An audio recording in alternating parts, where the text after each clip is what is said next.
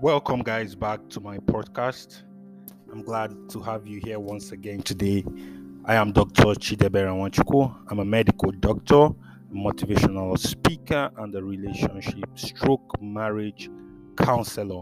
Today, I'll be talking about relationship, and the topic I'll be handling is rejection. I repeat, rejection. If you've not subscribed to my channel, whichever you're listening to this podcast on, I would encourage you to do so, whether it's the YouTube or on the Anchor platform. Do subscribe to my channel, and I'd be glad to see your name right there. Okay, so let's get right to what we have for today: rejection. The topic rejection is something many people don't want to hear. Human beings like hearing yes, we do not like hearing no. However, in the span of our lifetime, we will definitely hear more no's than yeses. Exactly. And so today, the podcast would be based on a relationship question someone asked me today, which I responded to, and I believe my audience can pick one or two things from the response and forge better relationships, both for themselves and be able to counsel other people, for counselors who are connected to my platform on this topic. And so here's the question. It says, please, sir, when a girl turns down a proposal, either marriage or a serious relationship, which was intended to lead to marriage, what should be the guy's next move? Should the guy stop all communication, both on the social media space? Should he avoid checking old chats? Should he delete all the SMS texts that they shared together, seeing that they both have been friends before the guy took the step towards proposal?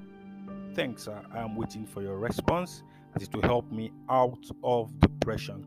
And so you can see this is a heartfelt question, and this individual is really bothered. Apparently, he has spoken to a lady that has been his friend for a while, and maybe her body language told him that she would be interested in forging a more serious relationship that could potentially end up in marriage. And so he took the step towards proposal and he got a no. So he's sad and he doesn't know how exactly to react, how to continue with the relationship, or let's say friendship, with the girl in question, or to cut her off completely by deleting everything he has ever shared with her. Now, here's my response. It's unnecessary to delete your history of communications. It's completely unnecessary. It's unnecessary because in this scenario, it's not about delicate pieces of information shared, maybe pictures or things that could be implicating or used for blackmail. These are just apparently normal conversation between friends, and he's trying, from my understanding, to delete her from his life and his memory. And then you don't just delete people from your memory and your mind. Someone came so close to you to the extent that you were contemplating marriage with a person. It's not easy to just delete the person from your life or from your mind. And so the fact that you're even thinking of deleting the person, deleting your WhatsApp messages, your text messages, everything, maybe you might even need to go to social media like Facebook and then take out, quality precious time to wipe all the comments you made on their posts, delete, maybe even block them and all of that. You see, that's really extreme. This person turned down a marriage proposal and not a friendship proposal. This person could still be your friend. I know it's hard and it's painful when you want more and you just can't get it. But then we can't marry everybody who proposes to us. Every lady, most ladies rather, would have gotten a lot more proposals than one, but they will end up usually settling for just one person. So all the other guys are going to get a no. And so they cannot become enemies with all the men that have been in their lives before they got married.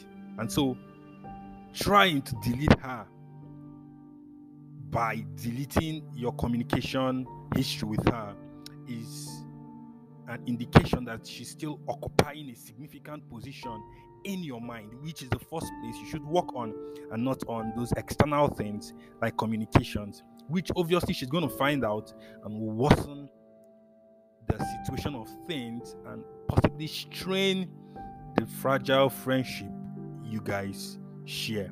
And so, as a human being, rejection will certainly hurt. So, you have to give yourself time to heal. Sometimes distance would help, but there's no need to ruin the friendship. Like I already said, so you may need to give the person some distance. It's not a time to stick around them and look all moody and crying and sobbing and, calling a pity party.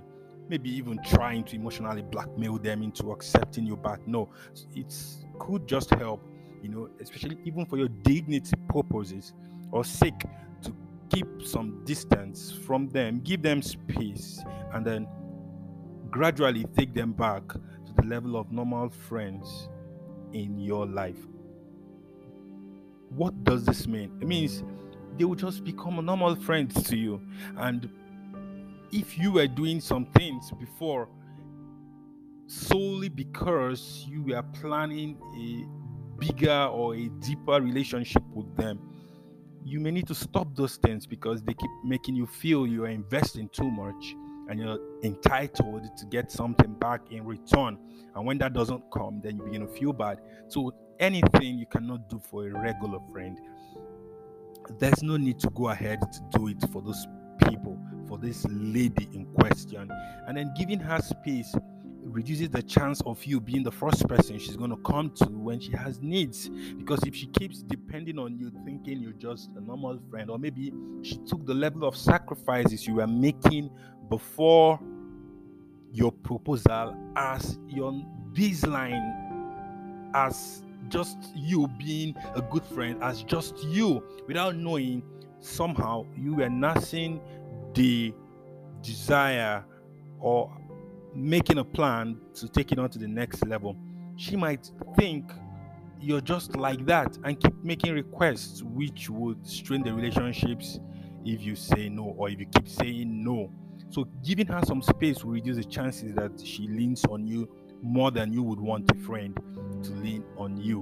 And so many people get hurt by doing so. In fact, some believe by making even more and more sacrifices, they could get the person or the lady in question to change her mind. And they usually get hurt. In many cases, even when the lady chooses to turn around and change her mind or her decision, may not really be from the bottom of her heart. And they might end up in a loveless marriage, which is worse than a rejected proposal. And so you don't destroy the friendship, but you don't get too close to be hurt. You could both be of assistance to each other in the future. And so that you're not getting married to her does not mean you have to be enemies. No, you could just be friends and not enemies, except in situations where the separation was really messy with a lot of bad blood flowing everywhere, especially from the lady who said no, maybe by way of insulting or denigrating you or your personality, or even a threat to you. You may need to let them go and treat them still not as enemies, but as acquaintances or distant friends, but not friends or lovers, obviously. Now, this is very important to help young men to avoid repeat heartbreaks. So, facing a rejection is bad enough. Continuing on that part and getting hurt even the more is disheartening. So I believe you've learned one or two things from this. Till I come your way next time, I'll encourage you and plead with you to subscribe to my channel. Just click the button out there, whether it's YouTube or Anchor you're using. Subscribe to my channel so you get notified every time I post something. Thank you once again. I am Dr. Chidebere Nwachukwu, a relationship, marriage counselor, and a motivational speaker. Have a great day. and see you in the next episode of my podcast. Bye for now.